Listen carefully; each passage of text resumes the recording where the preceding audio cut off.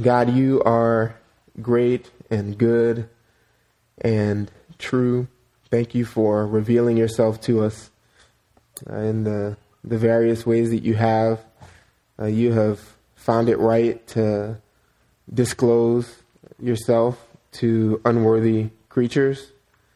And God, that is only for our benefit, only for our blessing to know our Maker, and then to draw near to us as not only our Creator but Savior as well.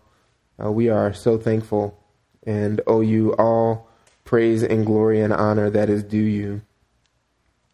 This morning, as we turn our attention to your word, I pray that you would remove me out of the way and just make your word clear, make your truth clear. Help me to articulate the way I ought to, so that you are seen for who you are and that your people are encouraged to walk in a manner worthy of the Lord. If you would use us to that end, regardless of what comfort comes or discomfort comes with being used to that one great end, we would be eternally grateful. So we pray you would accomplish your will in us this morning. In Christ's name, amen. All right. This morning, we're going to wrap up the first round of this Equipping Hour series. So this will be part 6 of this, really what's been an introduction into the subject. And if you would, take your Bibles and go to 2 Corinthians chapter 3. This is where we began this series.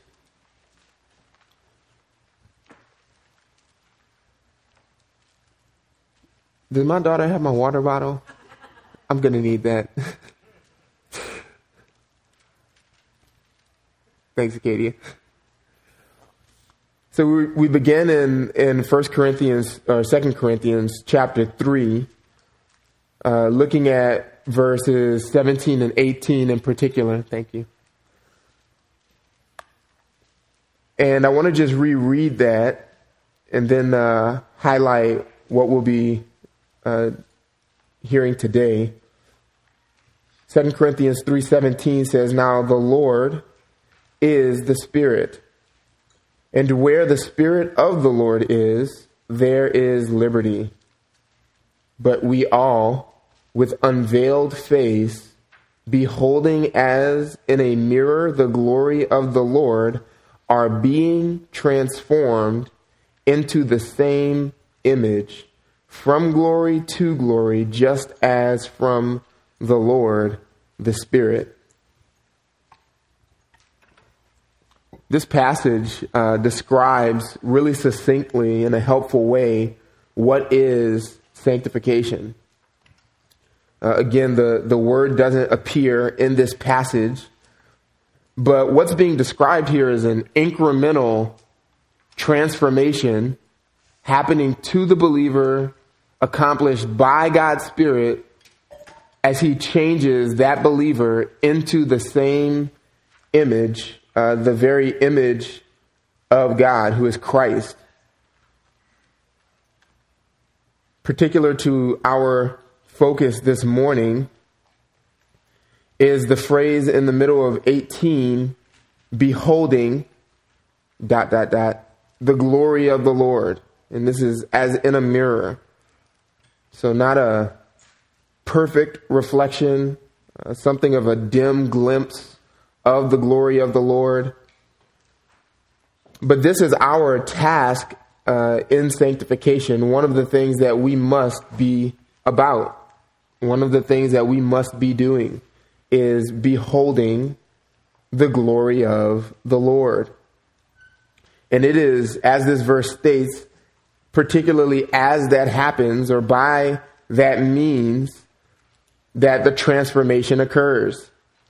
God is eager to sanctify his people as they fixate and focus on his glory, is the point.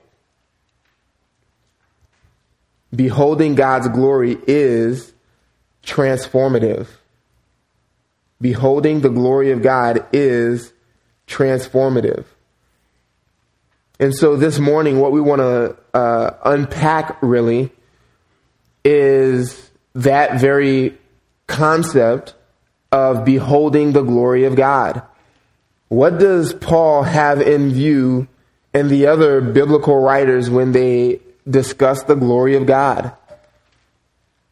God's glory, that word, Old and New Testament, have to do with weight. It's simple, it's weight. What is weighty or impressive? Whatever it is about God that produces in the minds of others that would cause them to esteem him worthy of honor, that is, in summation, what his glory is. Those impressive, weighty characteristics of God that garner the reverence and fear and appreciation and marveling at his very character. And so everything about God obviously fits into that category. There is nothing about God that is not weighty, that is not impressive, that is not stunning, that does not or should not garner amazement from us. And so as we talk about and think about beholding the glory of God, what is great or what is impressive about God, I want us to consider the very practice of beholding the glory of God requires us to see God in a certain light. And for starters, it requires us to know that God is great. If we would rightly behold the glory of God, if we would practice beholding the glory of God, we must know as a baseline principle, God himself is very great. Flip over to Psalm 145, because our outline for this morning sort of follows this pattern laid out or just described in Psalm 145.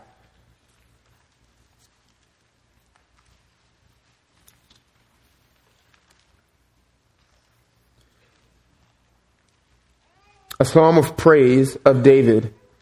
I will extol you, my God and O King, and I will bless your name forever and ever. There's extolling happening. There's an acknowledgement of a personal relationship with God. There's an acknowledgement of God's kingship. There is the practice of blessing God's very name always in verse 1. He continues, every day I will bless you. I will praise your name forever and ever. And then this statement, great is Yahweh. Great is Yahweh and greatly to be praised, and his greatness is unsearchable. Here in verse 3, David writes acknowledging what is true about God, that God is great. And at the end of verse 3, he tells us what kind of greatness God possesses. It is greatness that cannot be fully fathomed. Unsearchable greatness is what God possesses. Not just a little bit of greatness, not just earthly greatness, not just temporal greatness, not greatness with limitations, but greatness that can't ever truly be searched out. The person who embarks on a search to discover just how great God is will never see the end of that search, is the point. Therefore, he ought to be praised greatly. God ought to be praised in a way that is in keeping with his own inherent greatness. I appreciate the ESV's translation. If you're looking at the NASB, it says highly to be praised. The repetition is helpful when it gets translated greatly to be praised. So great is Yahweh and greatly to be praised, and his greatness is unsearchable. Just as a baseline, we must be convinced, if we would rightly behold the glory of God that is going to transform us more and more into Christ's image, we must be convinced that God is great. He is great in his nature and in his works. His nature, his works, they bear witness to his greatness. In his own nature, God possesses this greatness that was not bestowed on him. It wasn't given to him. He didn't come to possess this unsearchable greatness in increments or with the passing of time. He has never grown in his greatness. He has always and forever, from eternity past on into eternity future, he will be as great as he has ever been. He has been unchanging and immutable in his greatness. And you have passages that just tell us these things. Go to 2 Peter. These two doxologies that capture this very truth of the greatness that is inherent in God's own nature. 2 Peter chapter 3, verse 18.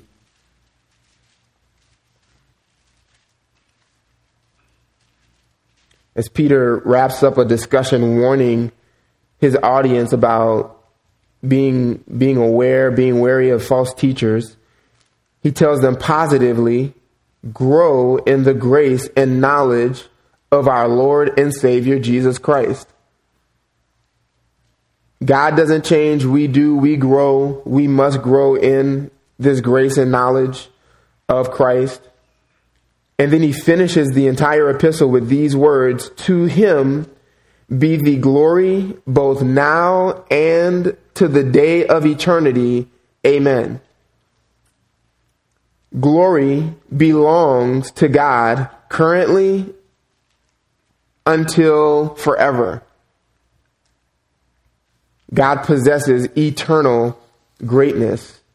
That is his nature. In Jude ends with a similar note, his epistle. Verse 25 says, to the only God, our Savior, through Jesus Christ our Lord, belong glory, majesty, dominion, and authority before all time and now and forever. Amen. The glory, majesty, dominion, and authority that belong to God have always belonged to God, will always belong to God, and belong to God currently as we are sitting here.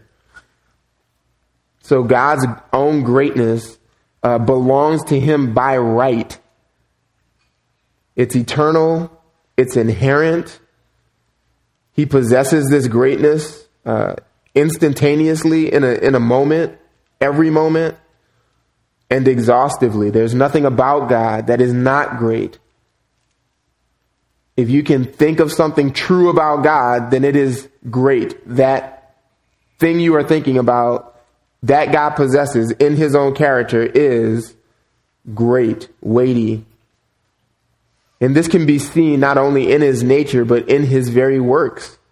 His works get descriptions, adjectives attached to them, commensurate with the greatness that God himself possesses in his own nature.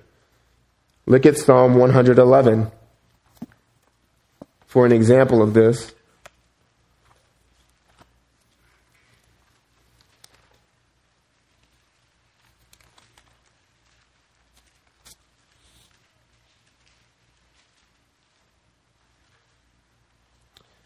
Verse 1, Psalm 111, praise Yahweh.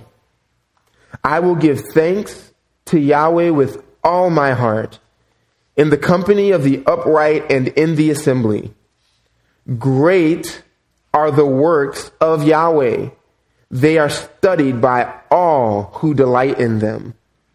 Splendid and majestic is his work, and his righteousness endures forever. He has made his wonders to be remembered. Yahweh is gracious and compassionate. So the very works of God, themselves being great, prove the point that God himself possesses inherent greatness. Some of the works that we see, in which we see the greatness of God, include creation. Creation itself, as you read through those simple but elegant chapters in Genesis and the first chapters in your Bible, demonstrate the greatness of God, that by mere speaking, he can call things that do not exist into existence. You've never done that. I've never done that. No person alive can do that, regardless of what some people might tell you. We don't create something out of nothing. You can't make matter. You can't even think a thought of something that doesn't exist. You can't imagine, if you will, something that there's not already a pattern or an image of it. You can take things that God has already created and combine them into something that may not exist. But you can't have a brand new imagination, something that's never existed, that God hasn't already laid the foundation for in creation. That proves the greatness of his creativity in creation. And even the ongoing things that happen in creation prove God's own greatness. Job is a great book to see this. Job 37. Just listen to the description of one young, wise counselor who's fixated on the glory of God and God's own greatness, and he's trying to help his wayward friend fixate on those same truths. As he wraps up his counsel, Elihu, Job 37 verse 1 says, "At this also my heart trembles and leaps out of its place. Keep listening to the thunder of his voice and the rumbling that comes from his mouth. Under the whole heaven he lets it go, and his lightning to the corners of the earth. After it his voice roars, he thunders with his majestic voice, and he does not restrain the lightnings when his voice is heard. God thunders wondrously with his voice. He does great things that we cannot comprehend." He's not saying that because he's an ancient, primitive figure. The things he goes on to describe, we still haven't figured out. "For to the snow, he says, fall on the earth. Likewise to the downpour, his mighty downpour. He seals up the hand of every man, that all men whom he made may know it. Then the beasts go into their lairs and remain in their dens. From its chamber comes the whirlwind, and cold from the scattering winds. By the breath of God, ice is given, and the broad waters are frozen fast. He loads the thick clouds with moisture, the clouds scattering his lightning. They turn around and around by his guidance, to accomplish all that he commands them on the face of the habitable world, whether for correction or for his land or for love, he causes it to happen." Hear this, O Job. Stop and consider the wondrous works of God. Do you know how God lays his command upon them and causes the lightning of his cloud to shine? Do you know the balancing of the clouds, the wondrous works of him who is perfect in knowledge? You whose garments are hot when the earth is still because of the south wind? Can you, like him, spread out the skies, hard as a cast metal mirror? Teach us what we shall say to him. We cannot draw up our case because of darkness. Shall it be told him that I would speak? Did a man ever wish that he would be swallowed up? God picks up right where Elihu ends up leaving off and continues the questions that Job has no answers to by describing God's greatness as it's manifested in creation, just really pulling back the curtain on the wisdom and splendor and knowledge and power of God so that Job is sufficiently humbled.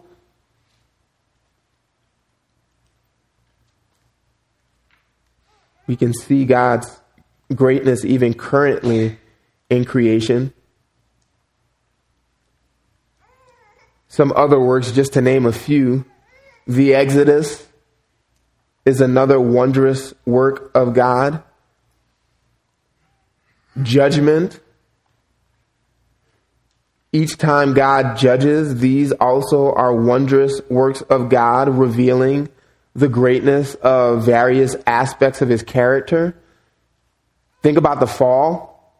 The greatness of God's holiness revealed in the departure of Adam and Eve from the garden forever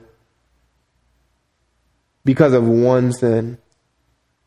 God's holiness is pristine. He will not compromise it to maintain fellowship with man.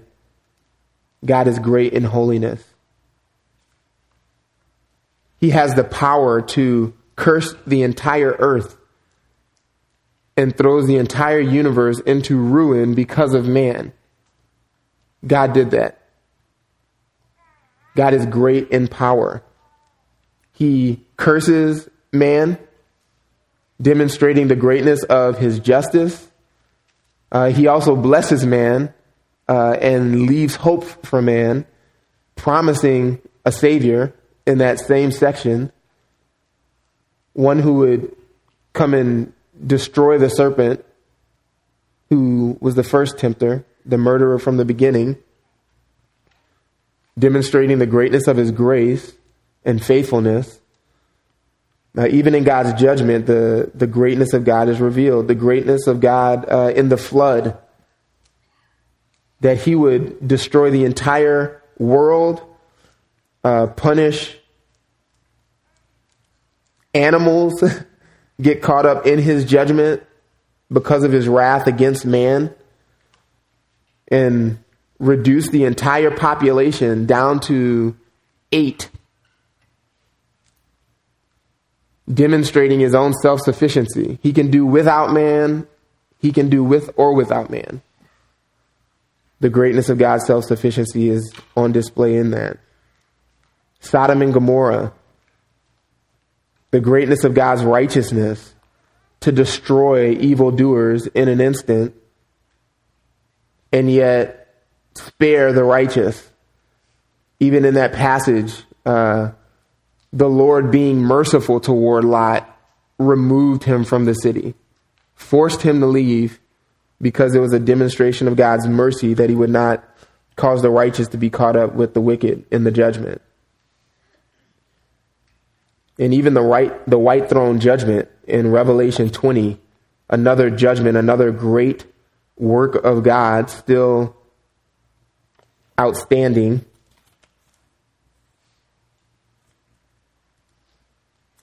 John writes in Revelation 20, verse 11, "Then I saw a great white throne. The throne itself is marked by God's greatness. The throne is great, and him who sat upon it, from whose presence earth and heaven fled away, and no place was found for them. There is nowhere to go where God is not." The greatness of God's presence. John continues, verse 12, "And I saw the dead, the great and the small, standing before the throne, and books were opened, and another book was opened, which is the book of life. And the dead were judged from the things which were written in the books according to their deeds. And the sea gave up the dead which were in it, and death and Hades gave up the dead which were in them, and they were judged, every one of them according to their deeds. What great attributes must God possess to do that very thing, to judge each one according to their deeds? We don't have that ability. We can't judge ourselves according to our deeds.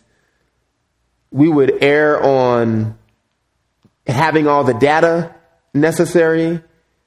We would err in rightly discerning the motives because we lack wisdom. We would err in our own memory to remember all of the deeds done. We would err in our ability to exact the right amount of punishment for the crime. We are not great in knowledge. We are not great in wisdom. We are not great in justice. We are not great in righteousness. We are not great in our own holiness. God is those things. This makes him the only and best judge of all the earth. Even the power exerted to resurrect the dead, we don't have that ability either. We are not great in power. God is. God's greatness is demonstrated even in his works of judgment and as well as salvation. Ephesians 2 describes God's greatness as it comes to salvation. Nothing great about the way we used to be, verses 1 through 3 in Ephesians chapter 2. But God, being not just merciful, right? Don't miss the adjectives being attached to these words. But God being rich in mercy, because of his great love with which he loved us, even when we were dead in our transgressions, made us alive together with Christ. By grace you have been saved, and raised us up with him, and seated us with him in the heavenly places in Christ Jesus, so that, purpose, in the ages to come, he might show the surpassing riches of his grace and kindness toward us in Christ Jesus. He is gracious. He is rich in grace and intends to show the surpassing nature of those very riches of his grace. You know, Paul is just laboring to stack high the descriptions of how great God must be as it is demonstrated in his salvation of us.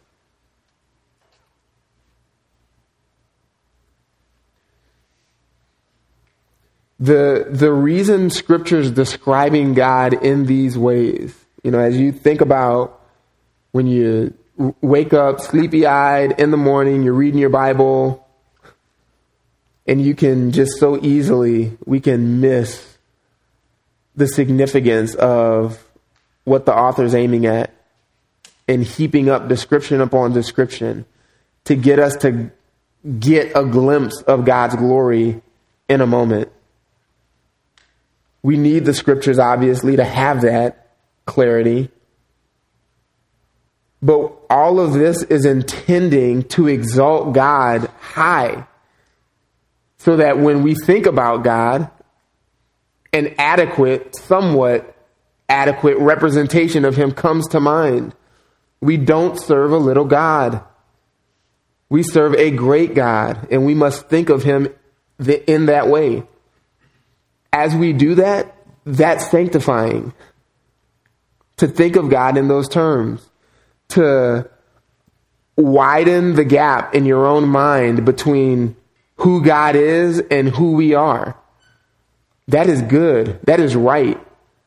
so that when you think about disobedience, when you're tempted to disobey in a moment, what comes to mind is this kind of God. How could I sin against so good a God? Sin should lose its savor to us because of who we know God to be. And that takes work to meditate on those thoughts. Not just in the moment of temptation. In that moment, the temptation's upon you and you're in the moment. To saturate your heart in these truths all the time is the best way to be prepared for when temptation comes. John Owen, got a quote up for you on the screen. He connects this greatness of God with progress and holiness in this way. This is chapter 12 of The Mortification of Sin, which the entire chapter is about this very principle, how the greatness of God and meditating on the greatness and glory of God sanctifies the believer, helps him to put sin to death. He says, "Be much in thoughtfulness of the excellency of the majesty of God, and thine infinite, inconceivable distance from him. Many thoughts of it cannot but fill thee with a sense of thine own vileness, which strikes deep at the root of any indwelling sin. Be much in thoughts of this nature, to abase the pride of thy heart, and to keep thy soul humble within thee. There is nothing will create in thee a great indisposition to be imposed on by the deceits of sin than such a frame of heart. Think greatly of the greatness of God." As we purpose to know that God is great, we must also know that God's greatness is incomprehensible. As you work with the scriptures open, reasoning with the words that God has given us, that he has spoken to us and preserved for us in his word, you must not only know that God is great, but you must know the kind of greatness that God possesses, which is incomprehensible, or to put it in the language of the psalmist, unsearchable greatness. We must think of God's greatness this way. We obviously already read it. It's stated that God is incomprehensible in his greatness. The quality of his greatness cannot be fully fathomed. That is explicitly stated in Scripture in a passage like Psalm 145, verse 3. But it's also stated in other ways in other places in Scripture. Going back to Job, chapter 26.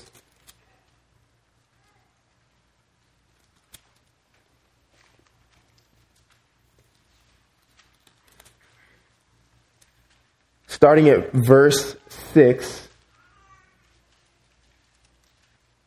Job says some things that are true in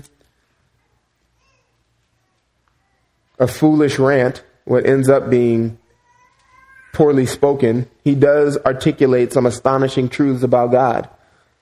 Like chapter 26, verse 6, Sheol is naked before God, and Abaddon has no covering.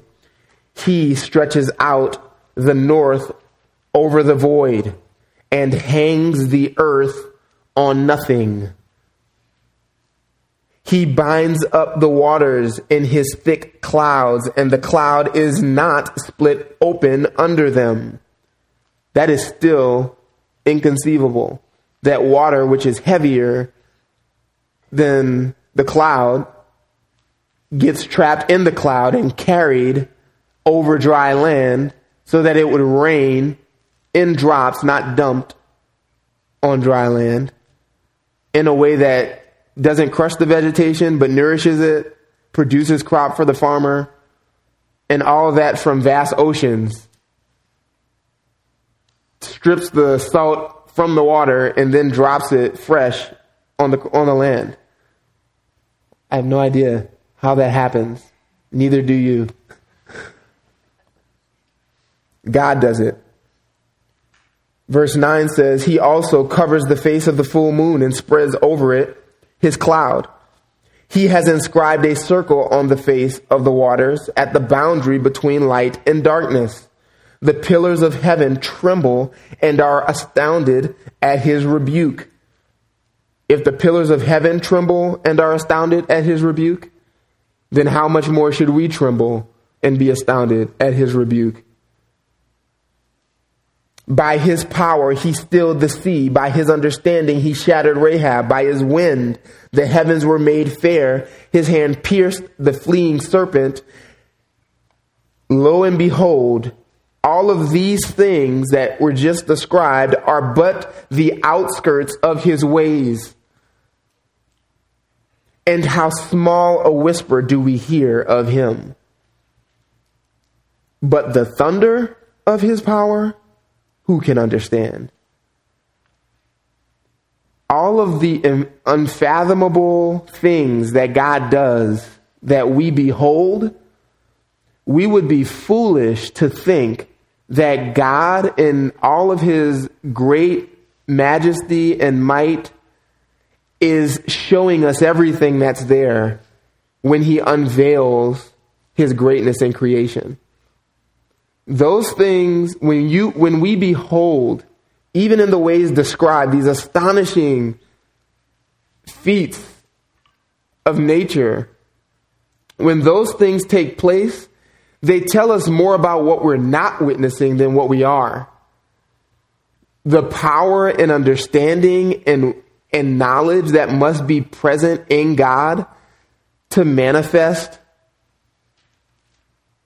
a glimpse in these ways, we have no idea.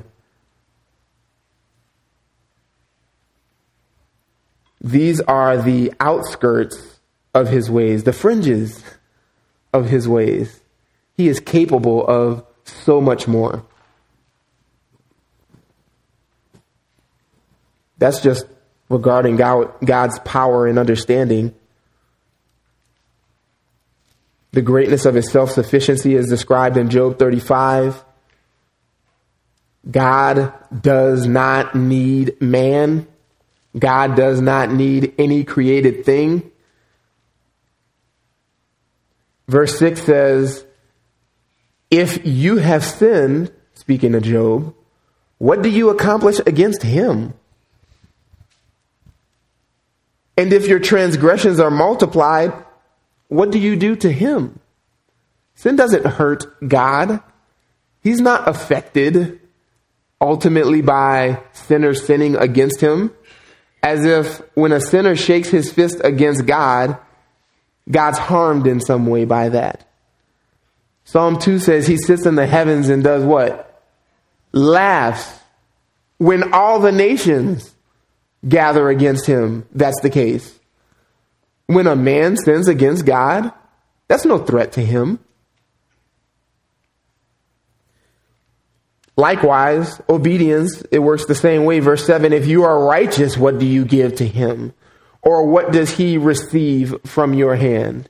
Even our obedience does nothing ultimately for God. The best that we can do in obeying God is to merely be a finger pointing to the greatness that exists in him. To say, see, this is what God is like. This is who God is. To demonstrate his kingship, his lordship, his authority, his kindness. When we obey, we can respond to God and be a demonstration that those things are true. We can exhibit those things in our own conduct to reflect the kindness of God, the patience of God in a moment. But we don't add anything to God. We don't take anything from God. We don't even give him some degree of greatness or glory that he doesn't already possess. We don't give him honor that he doesn't already have, isn't already worthy of. We can't honor him more than he already is honored. And so the best that we can do which is only appropriate, is to help pull back the veil, if you will, for ourselves, for others. This is what God is like.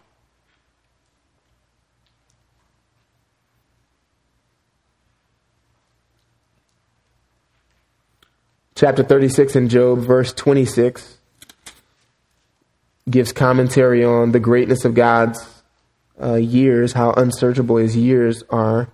Behold, God is great, and we know him not. The number of his years is unsearchable. God's greatness is unsearchable. So is the greatness of his age, his years. He existed before time. Consider how the scriptures state that God's greatness is incomprehensible regarding his own sovereignty. I mean, how long and how many times has this perplexed men, that God could be as sovereign as the scriptures describe him and yet remain perfectly pure and upright,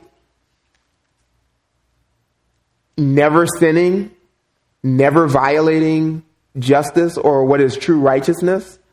That baffles us. At the end of Job 37, verse 23, states the incomprehensibility of God's own justice. The Almighty, we cannot find him. He is great in power. Justice and abundant righteousness he will not violate. That's right. Justice and abundant righteousness he will not violate, because everything he does, he is only capable of doing what is just. It does not exist in his nature to do anything else. And so his sovereignty, just to describe for you what I mean about the incomprehensibility of this very attribute, God can intend evil without sinning. God can intend evil without sinning. That's patently biblical. Genesis 50, verse 20. Many of you know this verse well. It's also easily misquoted because it says, as for you, Joseph, speaking to his brothers, you meant, intended, desired evil against me, but God meant, intended, willed evil, but for a different purpose, for good, in order to bring it about, this present result, to preserve many people alive. Does God mean evil? Well, only in the way that Genesis 50:20 means he means evil. Joseph's brothers meant evil. God meant it evil, but not for evil's sake, for good. How that all works out, how he can be sovereign and intend evil without evil intentions, I have no idea. I've never done that. I've never intended evil without evil intentions. God decrees, not only intends evil, but God decrees sin without sinning. Lamentations 3 describes this as Jeremiah observed the horror of what happened in the destruction of Jerusalem. And you could read the curses in Jeremiah 19 of what that was like to watch the siege and what was the kinds of evil that was happening. You can read Deuteronomy 28 because that's the prophetic word about what would happen. Things like women eating their children. You wouldn't want to see that in your worst nightmares. And yet, Jeremiah says Verse 37, Lamentations 3. Who is there who speaks and it comes to pass unless the Lord has commanded it? Unless he's decreed that it would take place. You say you're going to do some stuff. If that is actually what happens, it's only because God said you were going to do that same stuff. Who is there who speaks and it comes to pass unless the Lord has commanded it? Is it not, verse 38, from the mouth of the Most High that both good and ill go forth? Yes, it is from the mouth of the Most High that both of those things happen, good and ill. Whatever fits into the category of good, God decreed. Whatever fits into the category of evil, God decreed.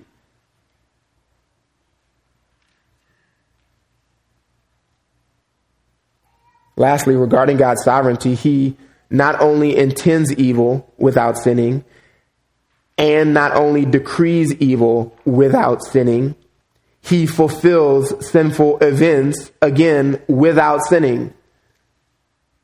God fulfills sinful events without sinning. Acts chapter 3 says this very thing. Peter, talking again to the Jews, says this in verse 12, Men of Israel, why are you amazed at this, or why do you gaze at us as if by our own power or piety we made him walk?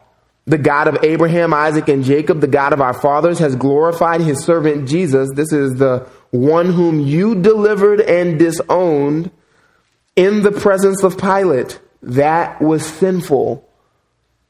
To deliver over and disown Jesus to Pontius Pilate, even when Pilate, verse 13, had decided to release him. Verse 14, but you disowned the holy and righteous one and asked for a murderer to be granted to you, but put to death the Prince of Life, the one whom God raised from the dead, a fact to which we are witnesses. And on the basis of faith in his name, it is the name of Jesus which has strengthened this man whom you see and know. And the faith which comes through him has given him this perfect health in the presence of you all. It's his explanation. But look at what he says, verse 17. Now, brethren, I know that you acted in ignorance. That's not a good thing. Just as your rulers did also. But the things which God announced beforehand by the mouth of all the prophets, that's what he's just finished describing. The resurrection, the suffering, the delivering over, and everything in between. The things which God announced beforehand by the mouth of all the prophets that his Christ would suffer, he, God, has thus fulfilled. There was sin involved. There were good, beneficial things happening. God said it would happen beforehand. He fulfilled it. How does he do that in his sovereignty without sinning? Scripture says both happen. And so on faith, we take God at his word. Our job isn't to figure out how that's possible, but in the very fact that we can't figure it out is an opportunity to marvel at the glory of God and let that stretch your mind and expand your heart and generate worshipful affection and love for a God who is so beyond your ability to comprehend. That is sanctifying. If you embrace that view of God, you think the next time something evil happens to you, you will not trust him. The worst evil he was sovereign over. I can trust him with things that happen to me. The same things about the incomprehensibility of God's greatness are true of everything we've mentioned. You could expand this list to include his knowledge, justice, righteousness, grace, mercy, patience. We don't have categories for the level, the quality of God's greatness that exists in these attributes. And this is demonstrated well, proven well by the gospel itself. No better place to see these attributes and how limited we are to really grapple with them than to look at the cross, where those things are put on display like nowhere else.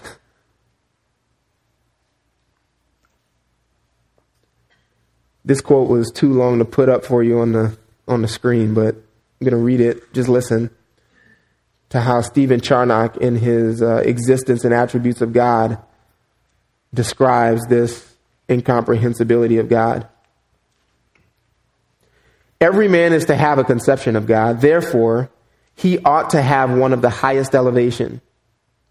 Since we cannot have a full notion of him, we should endeavor to make it as high and as pure as we can. All the perfections of God are infinitely elevated above the excellencies of the creatures, above whatsoever can be conceived by the clearest and most piercing understanding. Whatsoever God is, he is infinitely so. He is infinite wisdom, infinite goodness, infinite knowledge, infinite power, infinite spirit, infinitely distant from the weakness of creatures, infinitely mounted above the excellencies of creatures. As easy to be known that he is, as impossible to be comprehended what he is. Conceive of him as excellent without any imperfection, a spirit without parts, great without quantity, perfect without quality, everywhere without place, powerful without members, understanding without ignorance, wise without reasoning, light without darkness, infinitely more excelling the beauty of all creatures than the light in the sun, pure and unviolated, exceeds the splendor of the sun, dispersed and divided through a cloudy and misty air.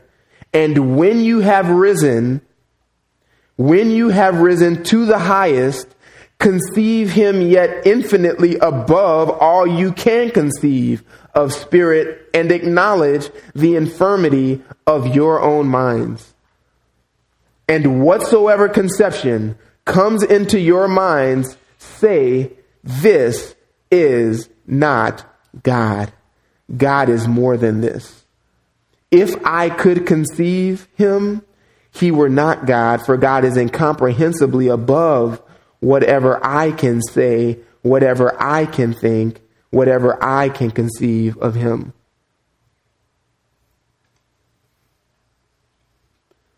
With that kind of view of God in our thoughts, resolved to think of him in those terms, really what is left for us to do is to respond appropriately. Respond appropriately, Christian. If you believe in that God, if you recognize that God who is so far above and beyond us has saved you, condescended in the person of his Son to rescue you and bring you into intimate fellowship with him so that you can display that very greatness that you can't conceive of fully in simple acts of obedience? Is it too much to ask? Is it so unreasonable to say, don't be anxious? Don't be anxious. Control your vessel in holiness and honor. Be self-controlled. Keep yourself pure. Be holy as I am holy. Is that too much? Of course not. To recognize something of that God is something like that, that he possesses some kind of greatness like that, we'll do anything, right? It makes, with that view of God in mind, it makes every single act of obedience perfectly legitimate and reasonable and understandable.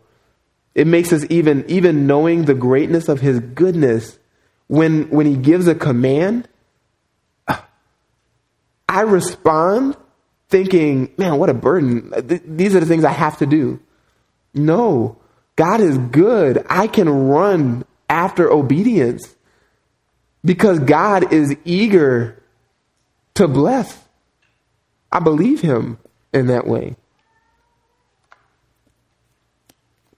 It's exactly the way he describes his own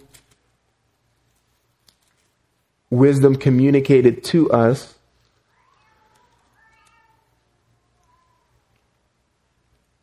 When God gives commands, he does not give them to remove joy, but only to increase it. Listen to Proverbs 3:13 through 18. Blessed is the one who finds wisdom, not burdened. Blessed is the one who finds wisdom and the one who gets understanding.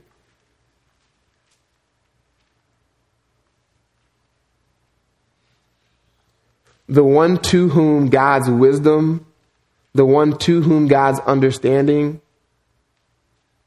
is a burden, is a fool.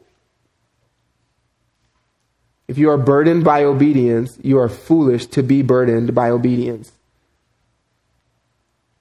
God is intending to increase joy and blessing and everlasting, unshakable happiness. And so blessed is the one who finds wisdom and who gets understanding, because the gain from her is better than gain from silver, and her profit better than gold. She is more precious than jewels, and nothing you desire can compare with her. Long life is in her right hand, in her left hand are riches and honor. Her ways are ways of pleasantness, and all her paths are peace. She is a tree of life to those who lay hold of her. Those who hold her fast are called, again, blessed. And so, Christian, because God is God, pursue sanctification. Pursue sanctification because God is great. And with that idea, with that thought in mind, let that saturate all of your pursuits of the holiness that God himself gives. Let's pray. God, thank you. Thank you for revealing what we had no way of knowing apart from you telling us.